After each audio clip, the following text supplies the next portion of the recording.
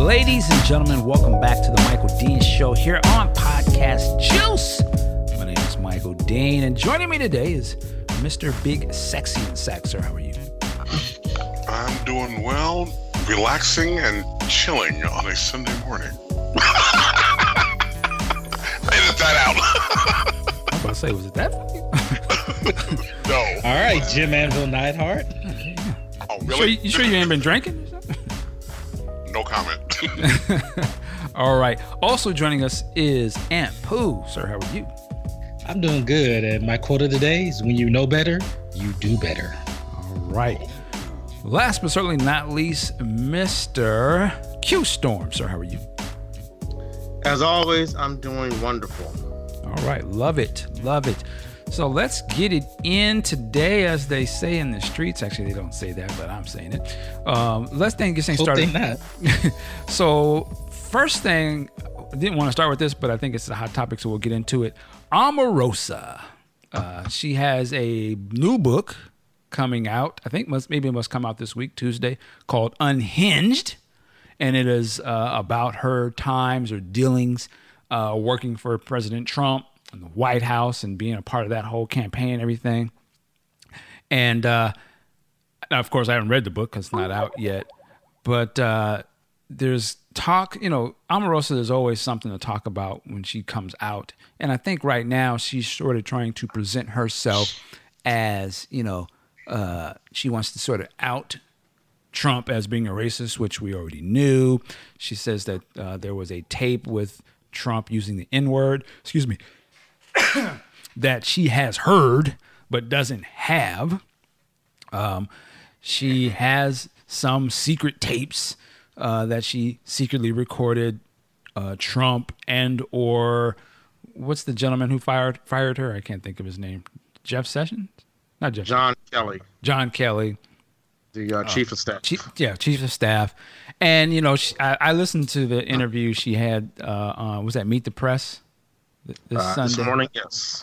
And I saw that. And, here's my take on it, and I want to get you guys' opinion. As I've said before a long time ago, I don't get triggered here. I can respect the game behind her moves. Now, what I mean by that, it's the same way. To me, she's using the tactics and hustle that Trump has done, but it is just used for evil. I can understand what she's doing. I don't agree with what she's doing, and I don't think she has any credibility at this point. But as I said offline, to me, she is the anti-Michelle Obama. She would be, if Michelle Obama was purely for greed, only concerned about herself, and, by any means necessary, only about herself and damn anybody else. That's what I see her. And I'm like, man, if she had used these powers for good, she would be the shit because she knows how to maneuver. It's just the problem is she is so self-absorbed. And she's willing, and I say by any means necessary, she's willing to be a coon to get ahead, right? And then she's played herself because, the black folks don't want you back. White folks don't. My man on the interview was going in. I was like, man, he ain't even giving him no passes. And she misstepped when, the game got ahead of her morals and conscience. She is so conniving. And so on the grind with the hustle that she's not even realizing, maybe she just doesn't care, that she's played herself. And now she's trying to double back to her so-called people. They not fucking with you. Right? Because it's like, you're a coon. Like, we don't, even if you think you coming with some intel, we're good. You're going to literally have to come with a tape of Trump, you don't have to have that Trump getting peed on tape to get any sort of okay, that that takes away your sins. But she don't have the tape. She don't even have the N-word tape, and so it's just she just kind of falls on her face.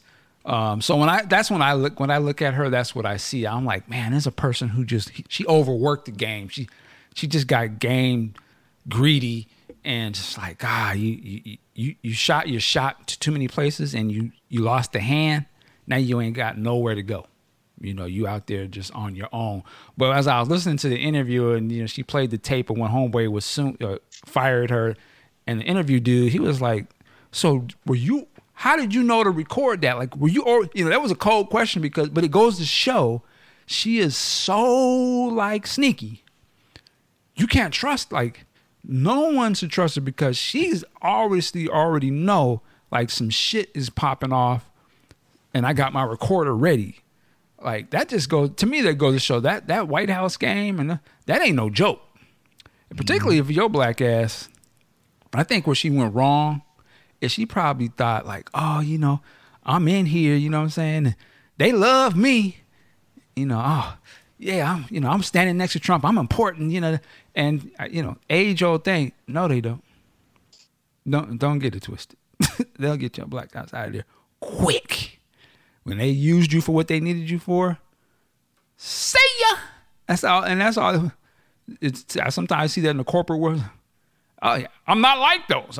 And she's talking big stuff like, all the people who talk shit, the day of reckoning is coming. Well, your reckoning came. So what are you talking about? You don't have the same energy. Did you have the same energy? And that's what Homeboy was really saying in the interview. Well, when he was saying that there was good people on each side, did you say something then? What about when he had the phone call with the widow of the military guy? Did you quit then? Well, see, what had happened was, I'm like, So, yeah, man, I think somebody said this earlier, she is literally a coon. She's played herself. Now she's this is what happened. And then they try to come back and get the good graces, but we're not fucking with you. Q Storm, what's your take on Omarosa? Well, I think I'm not sure how to even begin. In regards to this morning, I think she did a masterful job of positioning herself in the only way she could, and that was by trying to take a position. Yet she literally said, "Yes, I was complicit."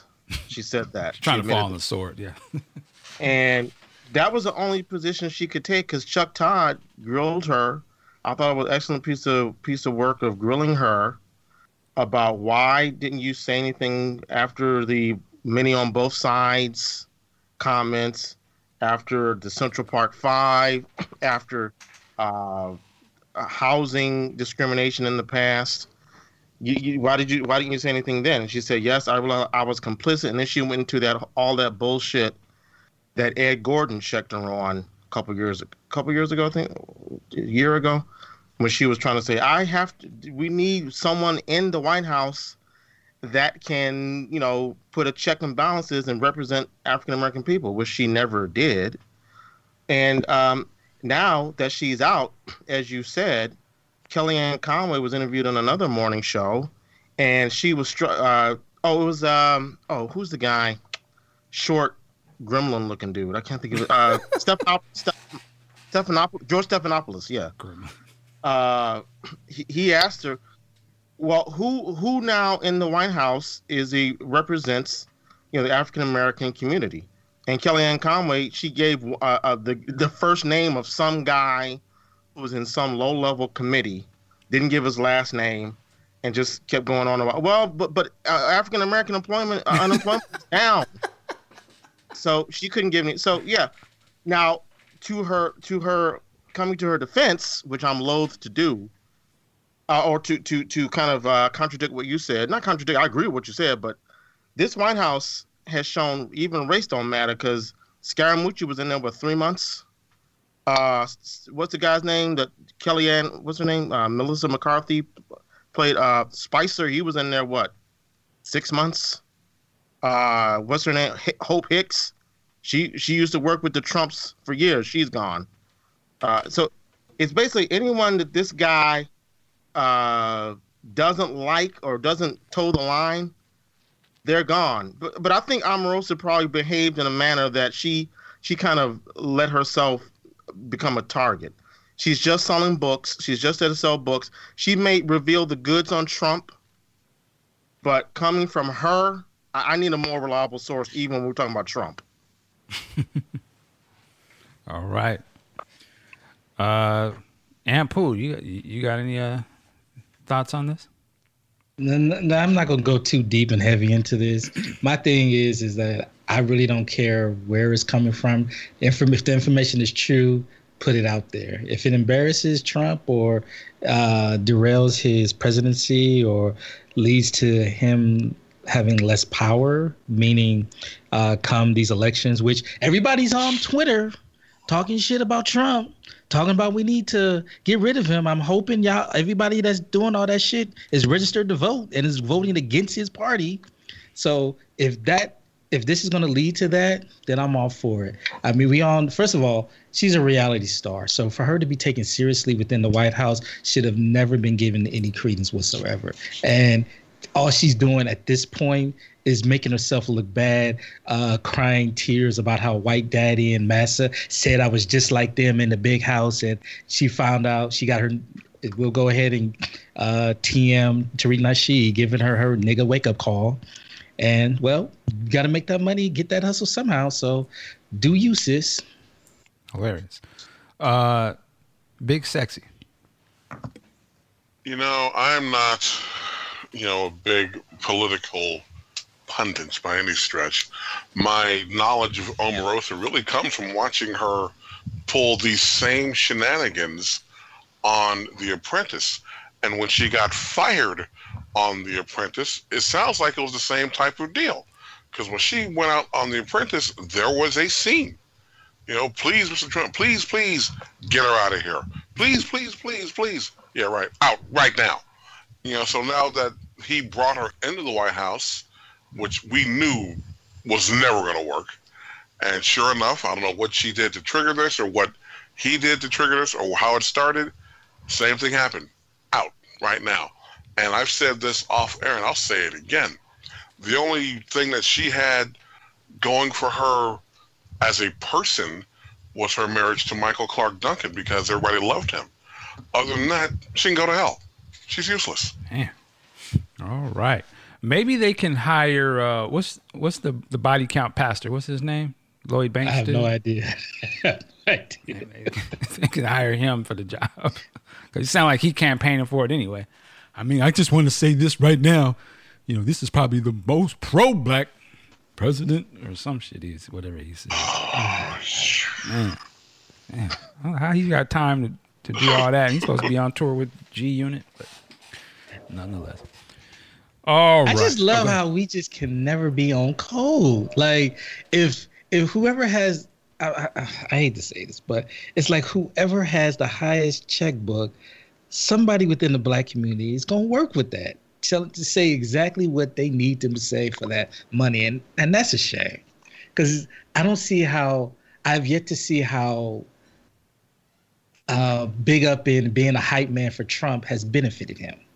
But he's still campaigning for something. Hey, man. He's a pastor. I'm sure he's got a big congregation. And he's an older brother, right? And he's probably like, it's good, good white folks. This is the president of the United States. This is not like this is Joe Blowdown. This is the most powerful man in the world. And I'm jockeying. You know what I'm saying? They want me to speak. Amen. He gonna be up in there. He's probably like, what I got to lose? These niggas? I got to, what can he could possibly gain a seat at the table. And if again, I'm not saying everybody's like that, but there's certain age demographics where go in and get that job from Mr. Jones now. That's how I see him. He's old school, and he's probably like, this is make or break for me right now.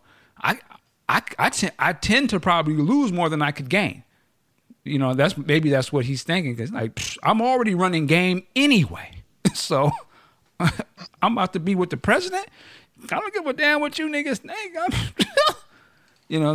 that's how I look at it, because the stuff he's saying is so like outrageously stupid. Like, yeah, he lying. I mean, he's straight lying. Yeah, I just got off the line with the top gang thugs in Chicago. And I mean, that's what he's talking about, right? He's lying his ass off because he's trying to get a seat at the Man table. of God. Yeah, and so he's already running game. That's a given. So this is just the next level of the coon pole. And some people, some cats is like, you know what? I'm shooting my shot. You know, to me, it's the same way with like Paris Denard. Like, he's a nut, but I would say Paris Denard, he's going full in. He don't give a fuck. He don't. You could say Trump. That tape of Trump probably will come out. I did catch Omarosa said that it might be an October surprise. You know, the real people who own that tape is the one that, you know, they sitting on that. You know what I'm saying?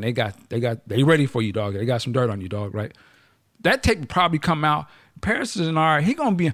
Well, see, listen. I don't think he should say that, but Trump is doing more for blacks. He's still gonna find a way to rationalize. What about black on black? Yeah, he's gonna find a way to rationalize Trump saying the N words. He's just the committed, and I like I said, I pray for that brother. I wish he had that same commitment to us, but I do understand what he's doing. I don't agree with that nigga, but bless his heart, he's all in. Go ahead. I have to ask, why do you pray for him? Do you pray for Candace Owens too? Who is that? She's the right wing. I think she's a radio host or something. She was the one who was in Philadelphia last weekend, I think, who got. Was she on a video recently with like Michael Eric Dyson or something? Yep. Yeah. I don't know much about her, to be honest with you. So she's cut from the same cloth. Okay, well, no, she's not. I don't know much about her. I just recently kind of started to see her, but I know more about the Paris guy, so that's why I wouldn't know what to say to that. I don't know why we're praying. Why we would pray for him. Well, I'm just saying it is. I pray for everybody. You know, he's a misguided brother. He's obviously misguided. You know, he needs to have that same passion that he has for Trump. I want him to have that passion for us first. But I can see why. I don't see why he's doing it. But I'm saying he's just misguided. You know. Okay. Let me just. I'm not. Sure. Go ahead. I'm not trying to challenge anybody here, but I saw, you know, certain posts talking about the black guy, the brother, the R&B guy who was friends with the KKK guy. The R&B guy. Oh yeah. Uncle Ruckus. First of all, Ruckus ain't the R&B guy. I didn't know he does music or something. I'm curious. Why does he get the Uncle Ruckus label? He doesn't get prayed for. Well, no, I said he looks like Uncle Ruckus. I thought he looked like him. Okay. I pray for that brother too, man, because he's gonna get that because of his behavior. No, if you look at the picture of him, he looks like Uncle Ruckus to me. He does. That's what I meant by that. Okay, all right, Mike, you got out of that. Well, no, I would say this. I pray for that brother too, because in his heart, I can understand what he thinks he's doing, and maybe he has pulled some people, but that dude that he was in that news report, that dude is evil, man. Like, you don't want to watch your back around this dude. This dude is telling you exactly what he is and what he gets down. Is that the same dude that busted the shot? He shot somebody? Yes. Yeah, so that's why I'm saying, like, you got to be, I would not be trying to save that dude. That dude is ready to blow your head off. And he used the N-word while he popped the cap too. So, and it's going to somewhat ties into this movie, Black Klansman. Like, man, don't, watch yourself on where you at. Now, I understand he's trying to do the right thing, but that'd be like, to me, when you go down, I want to stop the drugs flowing into this country. I'm going to go down to where the cartel is at, where they actually, the poppy fields, and I'm going to try and talk to the warlord. Man, listen.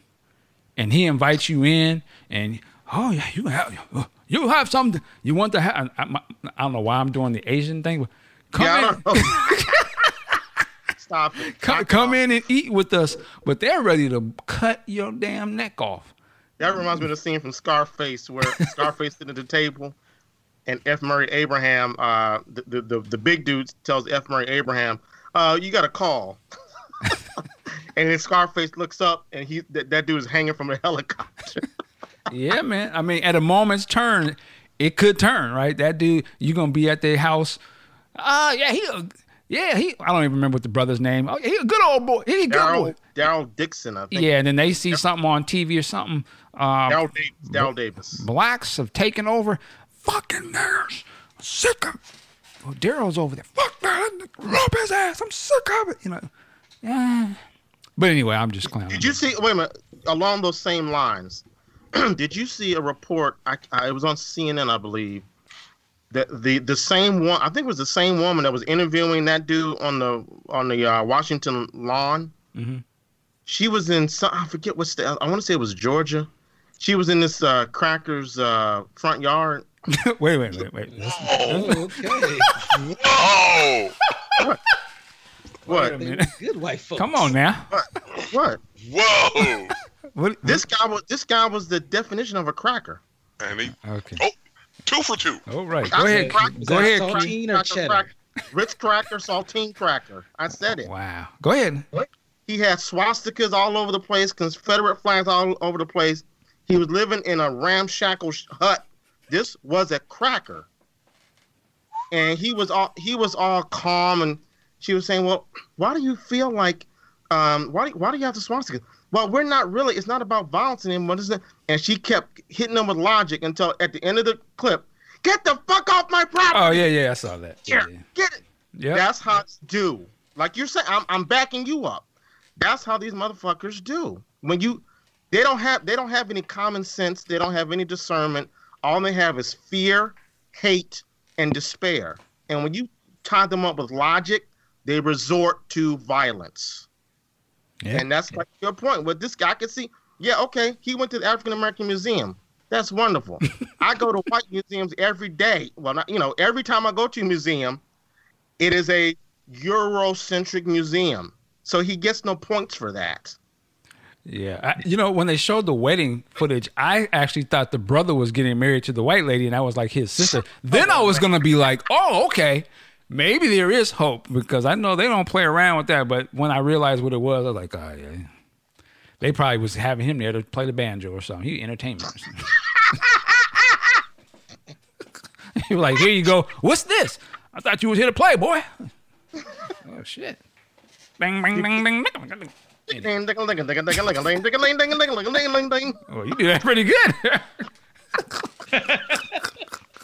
Hey, man, I used to eat that racist ice cream from the racist ice cream truck with that racist song. Hilarious. Bill Maher is married. Q is on one. I love it. Let's get it. All right, well, let's get off of that. Let's just get into these movies. Before we get into these reviews real quick, I think we were talking offline about The Rock. And I was just looking at something. There was a new movie that came out this weekend, which I still want to see. The Meg, the shark movie, right? Yeah. What's the guy's name that plays in that? Jason Statham. Jason Statham. So I was looking at that movie. That movie just came out this weekend. $44 million this weekend. That's in America. Now overseas has done $97 million just this weekend alone, right? Obviously that movie's a big hit overseas. And I was looking at Jason Statham, European or something. He's British. Yeah. And then I'm looking at The Rock, and the last Rock movie that he stars in was somewhat of a disappointment box office wise here in America. It came in like Rampage or Skyscraper. Skyscraper. Did $66 million. But here's the thing. Overseas, $215 million. So it's a big disparage. You're like, whoa, what were that? Were they watching a different cut of this movie? So obviously he is a worldwide, box office dude, Now, when you do the math on it, though, I don't know. Again, the movie's pretty much dead over here. It came out on the 13th of July. So the legs are gone at this point.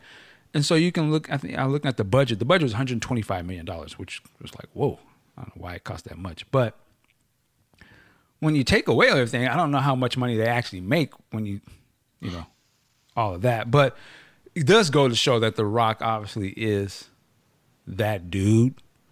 Maybe not in America, but in the rest of the world. But I've been looking at the Meg. if it does a 97 million in its first weekend overseas, I would imagine it's going to do gangbusters overseas by those numbers. And I think it's the number one movie this week here in America.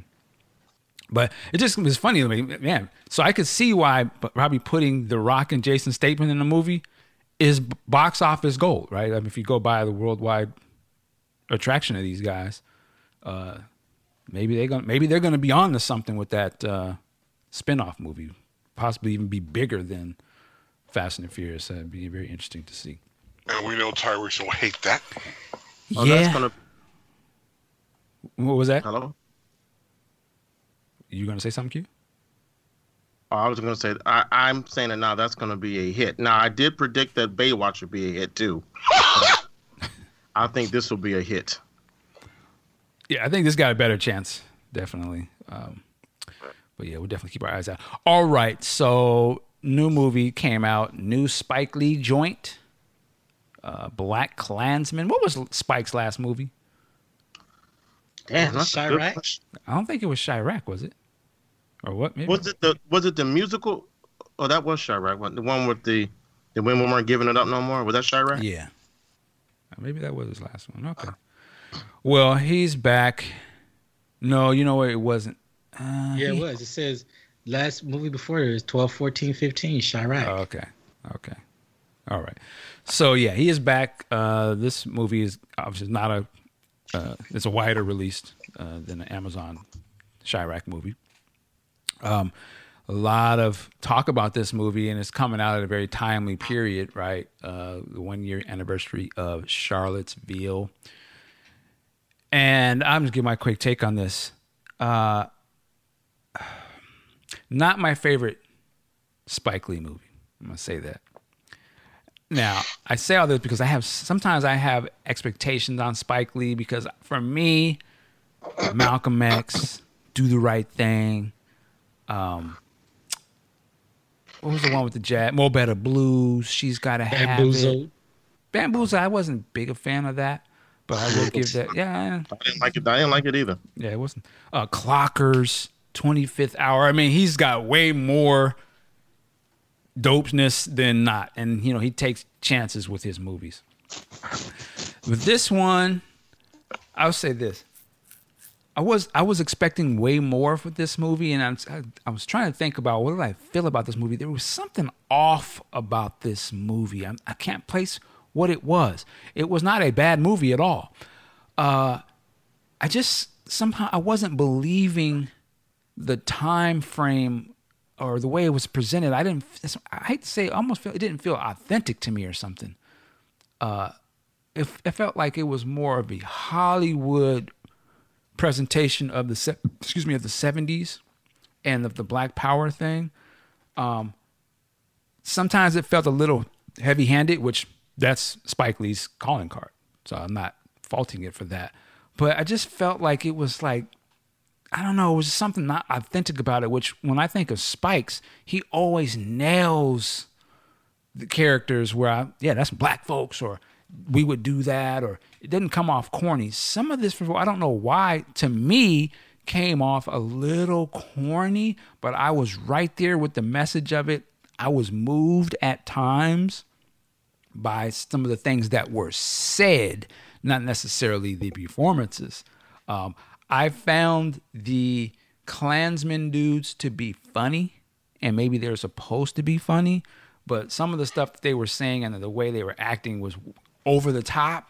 Some of the characters were over the top to me. That one fat guy, Klan dude, I was like, he's a clown, but I was like, okay, it's kind of funny. But I guess my real issue was the main character, played by Denzel's son, which I have his name in front of me. What's this guy's name? John David Washington. I like him in Ballers. I think he is great in Ballers.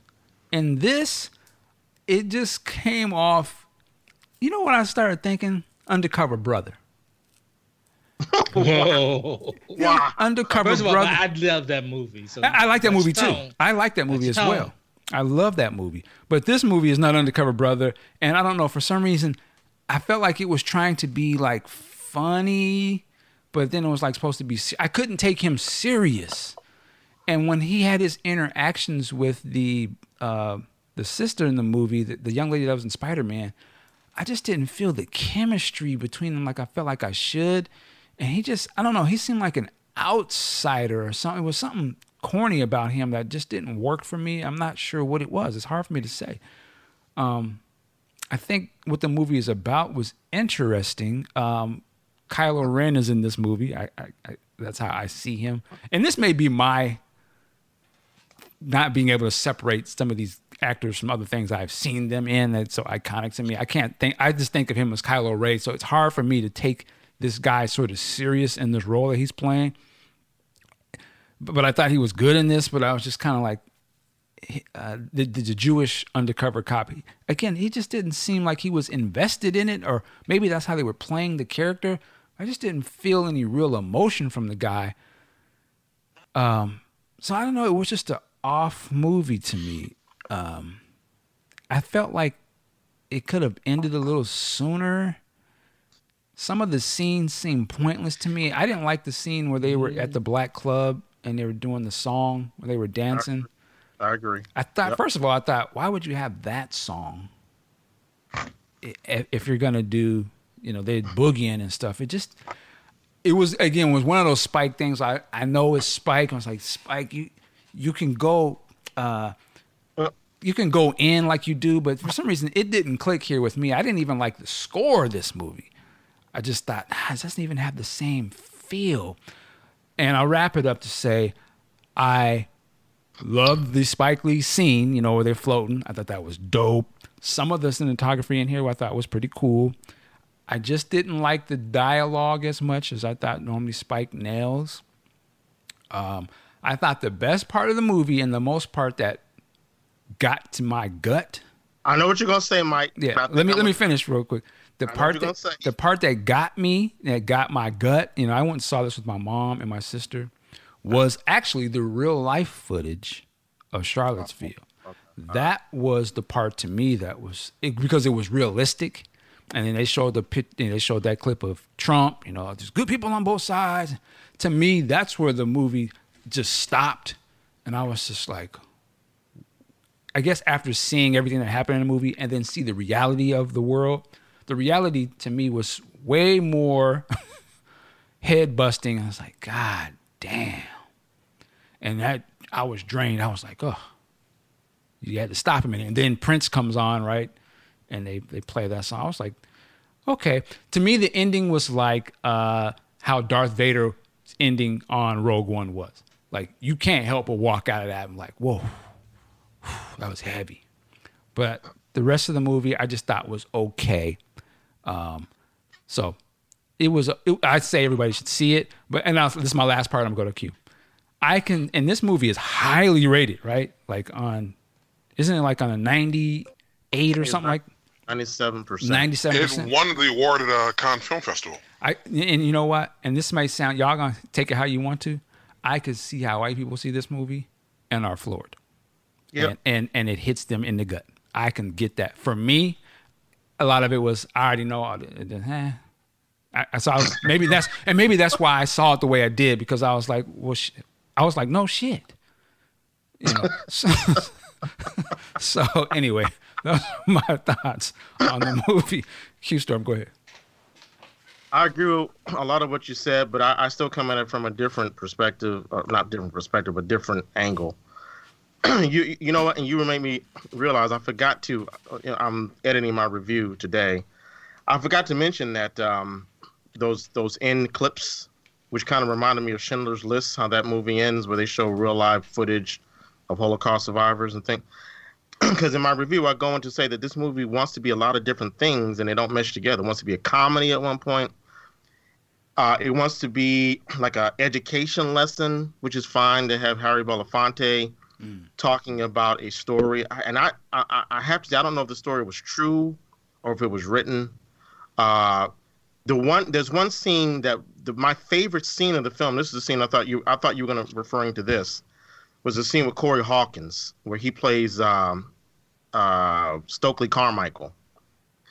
That scene, it goes on forever, and I was thinking this is a long scene, but I was like, I'm totally with it, because that dude, he needs to be acting a lot more, because he lit the fucking celluloid on fire. That scene made it worth going to see the movie, as far as I'm concerned.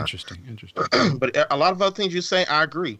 The club scene was the equivalent of that long, unnecessary Malcolm X scene where they're in the zoot suits in Malcolm X. It went on way too long, and I think the reason they used that song, because I was thinking the same thing. This isn't really the funkiest song to represent right. Period. But it's probably the only song they could afford. That's what I would assume. Wow. What song was it? The scene, it felt like 5 minutes. It's a song, but the song. I believe I'm falling in love. But it's like a dance thing though, the club, and it's a slow song. It just didn't make sense. Yeah. The other problem I had with the film was it just seemed like to me that like you said, the Klansmen there were some great actors, but I thought they were played up almost too comically evil. It's like when they say certain things that like, all right, I know you're talking about Trump. You're not. Come on. Right. There's no way no one would ever consider electing someone who's a white nationalist. I'm like, oh, really? Okay. And it seemed like I don't know anything about the Klan other than they hate non-white people and they evil motherfuckers. That's all I know about them, right? I just find it hard to believe that whenever they meet together, they're always talking about ends or gays or this. It seems like I know they got to go get groceries, pick up kids. It's like every time we see them in the scene, they're talking about I hate them ends. I was like, really? Is it like that all the time? So I thought that was a little fake. Having said all that, I would recommend this movie. I gave it 3.5 reels out of 5 because of the performances. I know what you're talking about, Mike. There was something about Ron Stallworth, the character. I thought he did a great job. I thought he commanded the screen, but there were some moments where I was like, he needs to bring it. The character, not the actor. But the character needed to have been written a little bit more edgy. You know, he seemed a little bit too. Yeah. He's a little bit too complacent and too by the book at sometimes. And I thought there wasn't enough excitement. There wasn't enough. You're talking about a black dude infiltrating the Klan. There should have been a lot more scenes, like the I'm not going to give anything away, but the lie detector scene. There needed to be more scenes like that where are they going to get caught out, or what's going to happen, or more suspenseful scenes like that. And it was a little bit too tame or too like, you know what I'm saying? It wasn't exciting enough. Even when he is assigned to watch David Duke, I was like, right. Okay, can be very interesting, but it just didn't. Everybody just accepted it. David Duke, he was just like, okay, you're my bodyguard. Okay, let's go. Huh? Exactly. Can I just add one thing you made me remember? You talked about the Harry Belafonte part. Again, to me, one of the most powerful parts in this was when they were showing the clips of, or when they were watching Birth of a Nation, and you saw the Klan, how they were reacting watching that movie, and then with his stories. I thought that whole part was actually very brilliant. I totally forgot about that, but that was very powerful because it was real. Like that movie exists. Like that movie, the way he framed that movie, like they showed it at the White House. That movie was a blockbuster. And when you get to see the clips of that movie and how it was, that white lady was like, I was like, whoa. I just thought that was kind of. I can't imagine that even Klansmen are watching that and getting that hyped. Hey man, I can. But I'm gonna just say, and you hinted to this. There's a technique that Spike is always known for: putting his actors on a dolly and putting the camera in front of them and dragging the dolly. I've always hated that technique, but the way he did it in this film, literally, there's a scene where Ron is with his girlfriend, and they hear a noise, and they both react in a certain way. I literally said in the theater, that's what the fuck I'm talking about. Here you go. I already know what you mean. I was like, go get him. When she did that, I was like, oh. See? I kill for a woman like that. There you go. Well, see, just how you got hyped on that, that's the same way the Klan be hyped watching they footage. So. And that's the only time I've liked that because it was badass as hell. So Yeah, it was tight. that ending, that was tight. The girl Laura Harry, I didn't like her in Spider-Man, but she sold me here. Even though that subplot was very flimsy, she still proved that she can act. I'm sorry, who? Laura Harry, isn't that her name? She played the girl in Spider-Man: Homecoming. The girl Peter was trying that he liked or whatever. Oh, okay. I didn't. Not that I disliked her. I guess I didn't think her character was written like it. I don't know. Just she No, I was agree. just I Black agree. Power woman. That was it. Like You're absolutely right. Yep. And that's why I said it was a flimsy subplot. They didn't really go. Not that I needed to see a sex scene with the two of them, but I needed something a little bit stronger than. I mean, he just got game, and the next scene he's with her. Yeah.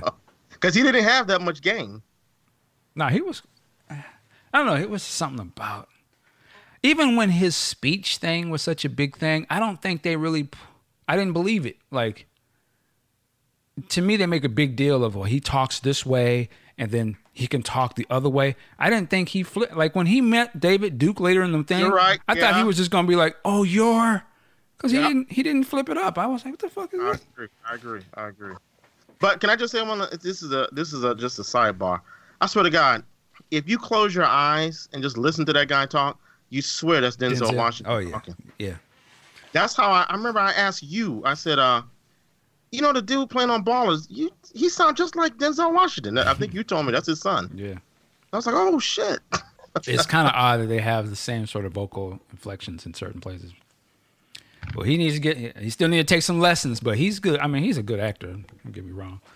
But where do you place this in terms of other Spike movies? I'll put it like this. People, I'm seeing on Twitter, some people say that this is a masterpiece in light of the Unite the Right rally that's going on this afternoon in D.C. It's probably going on now. I wouldn't say that. I wouldn't say this. I'd say Do the Right Thing is far more of a masterpiece and speaks far more, at least to me, about what's happening today than this film does. Because this film is, like I said, it's too obvious and too on the nose. Whereas Do the Right Thing, Mookie throwing that trash can through the Italian eatery, that window, that to me resonates far more than most of the thing, really than anything I saw in this film. Like you said, Mike, the stuff we see in this film, it's like, yeah, and okay, all right. It's like that Saturday Night Live sketch with Dave Chappelle and the other black dude at their white friend's house watching the election returns. Oh my God, Trump won Florida, and Dave Chappelle looks at his friends like, okay, and Yeah. that's how I felt about this film. I mean, I'd take Do the Right Thing over this film any day, twice on Sunday. Yeah. To me, I think the critical stuff that it's getting, and I'm seeing people on Twitter talking about it, and mainly it's, not people of color. This movie, I think I would give this movie a 10 in terms of marketing and like it coming out at the exact right time. Totally. And I think that plays a lot into what people were when they were watching this movie, because I think I've seen many people on Twitter saying, "Oh, I'm complacent. I was complacent," and I get why they feel that way watching this, because a lot of this shit is facts. Some like that Harry Belafonte thing is real.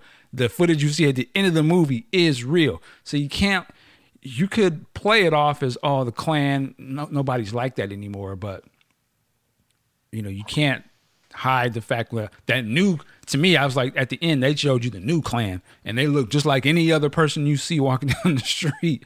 And you can't deny that that's some bullshit. And there's a white girl that got ran over. And all, that's Trump. He said that. It's in them. You can't deny that. So I think for a lot of these people, it's almost like the truth. I can't run from it. It's presented to them. That's what I said. For me, it's just like, I knew all this shit already. Yeah, we feel like that. Yeah, this is the way things are. So that's why I think it plays to different people. I think this movie is more powerful. And that's no different than, like if I saw Black Panther, to me, this is what I'm talking about. Black folks and white guys. Hey, that was a great Marvel movie. I don't know more, none less. What's the big deal? So I see that the same way. Can I say one other last Go thing? ahead. I'm not going to give anything away, but the climactic scene there are two elements that I found interesting. The one element, which was the actual event that Stallworth and his team were trying to prevent, that was far less exciting to me than when the cops show up. Right. I felt like the cops showing up was the real story. And to me, that's a testament to how it was a little bit too slow and not as exciting as it should have been, building up to the premiere event versus when the cops show up. Yeah, and you knew it was going to happen when the cops show up. That's why I was like, if they don't do what I know they're going to do, then something wrong with this movie. Well, it's the way I thought that's the way it was going to go with Get Out, at the end of Get Out. Right.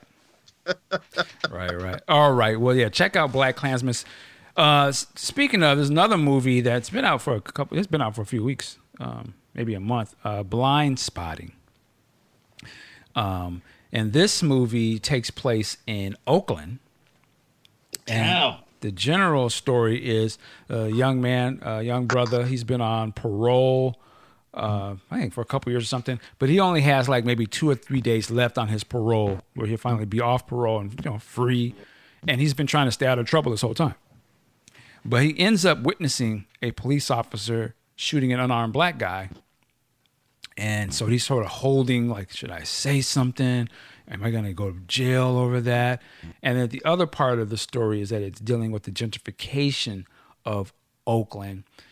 And so the story, you follow this guy, he's a black guy, dreads. He, in my opinion, for a lot of people, he would fit the description. You know, you look like Thug.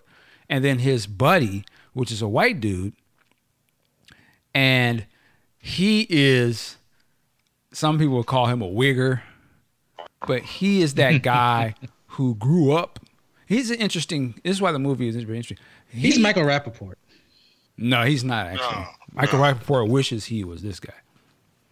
He is the guy who is actually a minority in his environment, right? Because he's around predominantly black or brown people in Oakland, and he's the only lone white boy since, he grew up there. So he has to, I don't want to say prove, but his whole style is the same style as the people that he's around, but obviously he's going to stick out because he's white.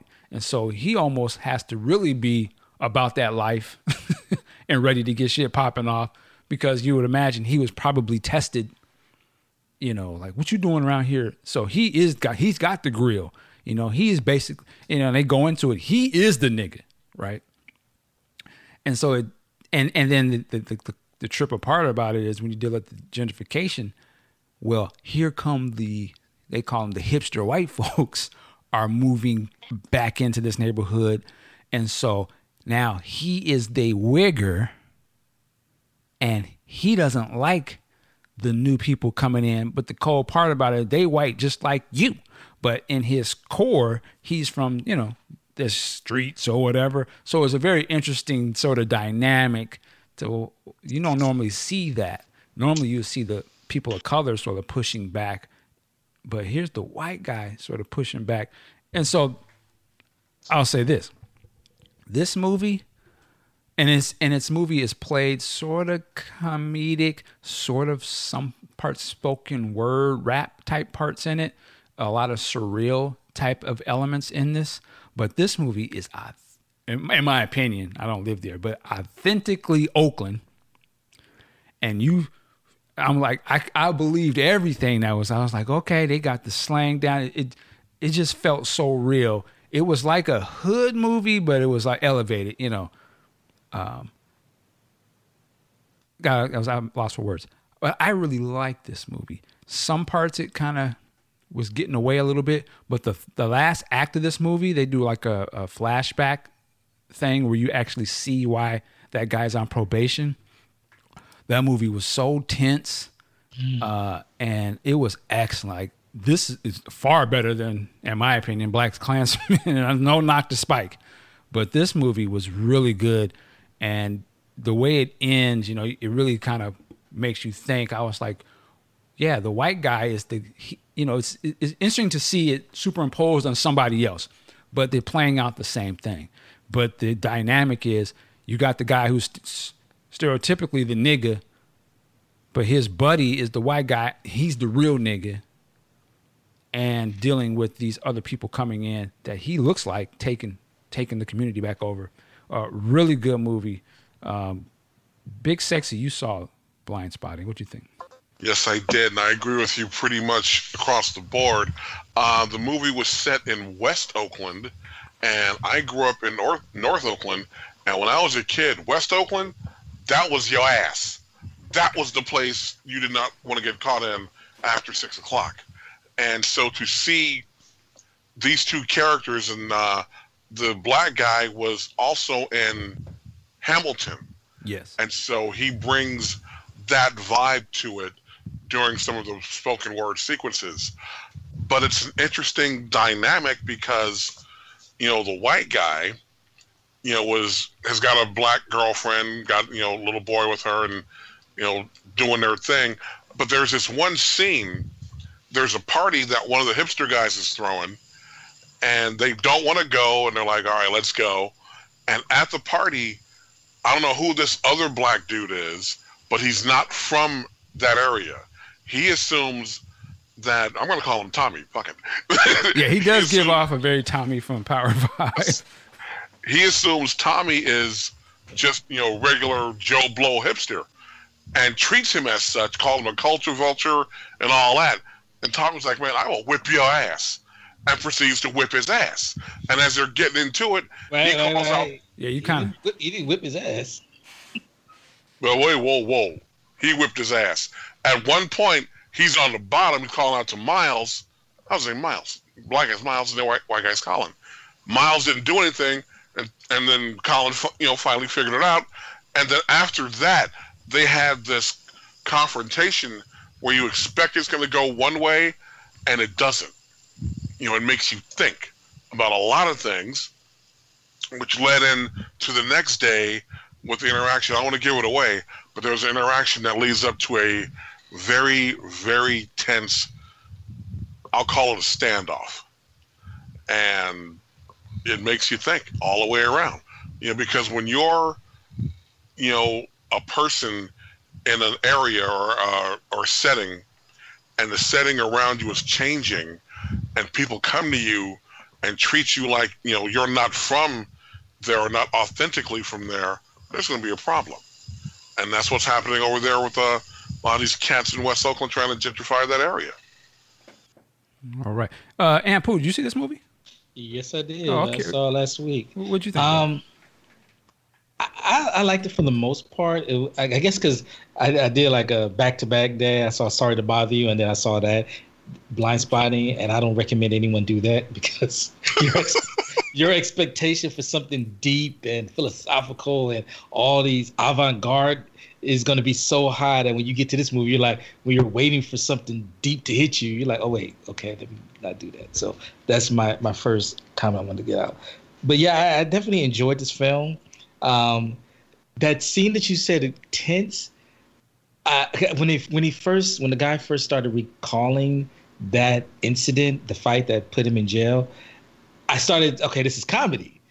And then when he gets lit up, I'm not gonna give everything away, but when he gets lit up, I was like, whoa, wait, this shit went left. It reminded me of Ant-Man. Was it Ant-Man? Where the guys doing the recall? Yeah. Because you're thinking like, oh, okay, there's a fight. Then all of a sudden, it just went dark like a mother. I was like, whoa, okay. This definitely ain't no comedy in here. The thing that really drew me to this was seeing the interaction between. I wish I knew their names. I'm just gonna call them the black guy and the hood white dude. Tommy and Ghost. No, old boy ain't Ghost at all. No, true. Just to throw in, both of those two actually wrote this movie. Too. Yes. Really? Yes. Wow. Okay. Props to them for that. And I just found the film engaging. It wasn't as deep as I thought when, like you said, when he saw the cop shoot the guy, you're thinking the film is going in a different direction. They're going to look at, he's going to have to deal with how does he come forward and deal with the legal ramifications of him being on parole and whatnot. And it doesn't touch there at all. And then you think that, okay, he has his PTSD, and you're waiting for the resolution of that to happen, and they do give it to you. To me, I didn't find it very satisfying. The spoken word rap thing, it just didn't resonate with me. I'm sorry, it just didn't. I was just like this. To me, I felt like it went on way too long than it needed to be. And at the end of the day, okay, the white man got away with killing a brother. And now the other brothers have to deal with the PTSD of witnessing that pop off. So for me, I felt that the resolution of that whole story arc was very unsatisfying. But I did enjoy seeing that dynamic between for a change, a black man trying to do right and having the dumbass white dude bringing him back to the hood. Yeah, and shout out to I thought it was clownish, but they had Gina in the movie. Oh, yes. Yes. Tisha Campbell was in the movie. Yes. She had a little shot. I was like, she was channeling her school days. Yeah, she was. Well, it makes me think. You know what was funny to me though was the Uber driver dude. I don't know why I thought that was hilarious. Like, okay, refresh my memory. Remember the guy who's the Uber driver and he had that tricked out car sitting on them big ass tires and the wheels, like 50-inch rims, and he had the guns and shit in the car. Like the movie started off in that, but then they saw him later. They was like, "Oh, we got an Uber coming." And he pulled up, "My niggas, get on it." I thought that was hilarious. But yeah, that movie is interesting, man. I'm curious. So now you've seen that. I have not seen Sorry to Bother You yet, but let me just say this. We just talked about Black Klansman, Blind Spotting, Sorry to Bother You. I mean, there's a lot of black movies out here, right, that are in the theaters. Superfly, yeah. I mean, talking about just like right now, these movies are out. Like, there's so many different things you can see. I just think that's pretty cool. But tell me about Sorry to Bother You. I haven't seen it, so if you can, go easy on some spoilers. But what was your take on it? I've said this before, and I'm going to say this again. I know this is being regarded as this great work in cinematography or whatever, cinema history. I didn't get it all. To me, the best story was Cash, and I'm trying to. What's her name? Tessa Thompson's character's name. I don't remember her name. They were boyfriend girlfriend for a period of time. For me, that was the best story in the film. Just watching them interact, him supporting her. She started off flipping signs on, you see the people with that big sign that they're spinning out, and he's jobless in his uncle's garage. He gets the telemarketing job, and we're just seeing how they're changing. She still has his dream, and he's pushing her to do that. He's, trying to get money to help out his uncle, and she's pushing him to do that. And for me to see their love blossom, and as he's doing good, I know y'all can call me a punk for that, but I was just like, God damn, that's what I'm talking about, black love. I love seeing that. But this shit was trippy as fuck. When you get to the third act, they got the boy that would play the Winklevosses.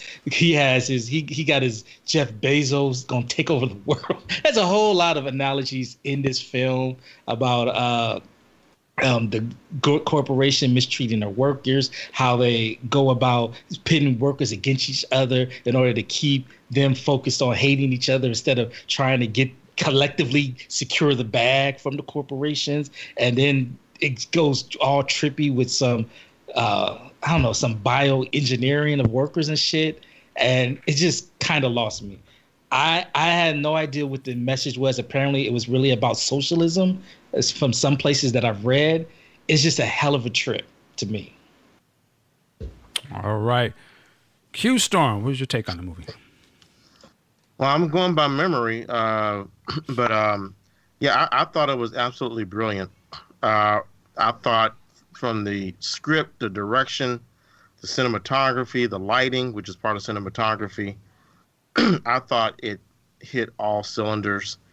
And the last part of this, for the last act, it is like if you get high, which I don't, but if you do get high, this is the movie to smoke and watch because. Hold on. I'm sorry, I need to interject for a tad bit. I was high when I watched this. Didn't do it. Well, okay. I don't want to give anything away, but yeah, this movie is pure satire. I mean, and the last part of the film, it reminded me of Gulliver's Travels, and I would put it on that level with Jonathan Swift. It's one of the most refreshing, unique scripts I've ever seen. What's her name? Tessa Thompson. There's a scene that she's in, because she's a performance artist, first and foremost. She's an artist. And like Aunt said, she's, she does her art while she's flipping signs, come into T-Mobile, or, those kind of people where they point you into a store. But she puts on a show. Detroit, that was her name. Yeah, she puts on a show, and literally, it was hard to watch. I'm remembering now. One of the things I got to give credit to the actors, particularly Cash and Tessa Thompson, they put in some brave performances in this film. The scene that Tessa Thompson's in that I'm talking about, it was cringeworthy to watch. I was like, I understand what you're doing, but please stop. And the scene was meant to show that she was just as intense with her goals as Cash was with his. And what I mean by Cash is that one of the other subtexts of the movie is, what do you consider selling out to become successful? Is it worth it? And so this movie, it covers it does cover socialism. Anytime you have a movie that talks about workers rising up, well, of course, you're going to get allegories of socialism, the proletariat, workhorses of America, the workhorses of America being the middle class, and how they're losing out, how they're being engineered to lose, to become almost a slave class. And I say that, I know that's strong, but for want of a better term. And selling out as people of color, do we sell out to get ahead? Do we have to sell out to get ahead? Are liberals, which is what I saw Tessa Thompson representing liberals, as I did, and I can't say why, but what happens in the third act, there's a certain type of worker that's introduced that I thought kind of might be clowning liberals and Democrats. I can't say why. But liberals, are they going overboard with their excesses just like conservatives do in the Trump age? Because the scene with Tessa Thompson, I thought that represented liberalism at its worst, or a symbolic of that. So, yeah, I mean, you could see this movie. I've only seen it once, but I think I'll probably buy it when it comes out. You can watch this movie 5 times and come away with 5 different aspects of this film. That's, to me, what makes it so brilliant. And I'm ashamed to say I'd never heard of this director, Boots Riley. Is that his name? I think that's his name. Yes. He's part of a hip-hop group, which I've never heard of. But even the music track, which was very simplistic, absolutely brilliant. Absolutely brilliant. All right. Yeah, we'll check that out. I'm trying to see it at the movies. I see they have the pre-order for the DVD up or Blu-ray up, so I may just end up checking it that way. But, yeah. No. Oh, go ahead. I was going to say, what is kind of interesting is what Q brought up, what is selling out. But it also, if they have another narrative of, it's all good. And this actually goes back to Omarosa. It's all good, being with the evil empire, so to speak, until they come after you, until it affects you. Then all of a sudden you want to be Dr. Martin Luther King. And it was just kind of funny as hell how, he had no problems being at this party, making that money until it was something that was going to affect him. Oh, that reminds me, and since Ant's the only other person that saw it, I'm going to get his opinion. There's a scene, not spoiling anything, but there is a scene where I was a little disappointed, but I still rode with it. I'm not disappointed, but I was like, you didn't really have to do that, but I'll ride with you. There's a scene where the lead character, Cash, is asked to do something that would be considered, it'd be something that a white person would say, oh, you can do that. Of course you can. Brother, man, you can do that. Oh, rapping? Well, I don't want to spoil it too much, but Cash does what the white guy asked him to do with his party, right? And I thought, you didn't really have to do that. You didn't have to really be on the nose so much, because there's another scene where Danny Glover tells Cash, you have to use a certain type of voice to be successful in this business. I don't want to spoil that either. And that was enough. But this scene, it was so on the head, like, okay, white bad, black oppressed. And I felt that already without that scene having to be so on the nose. But again, I was cool with it.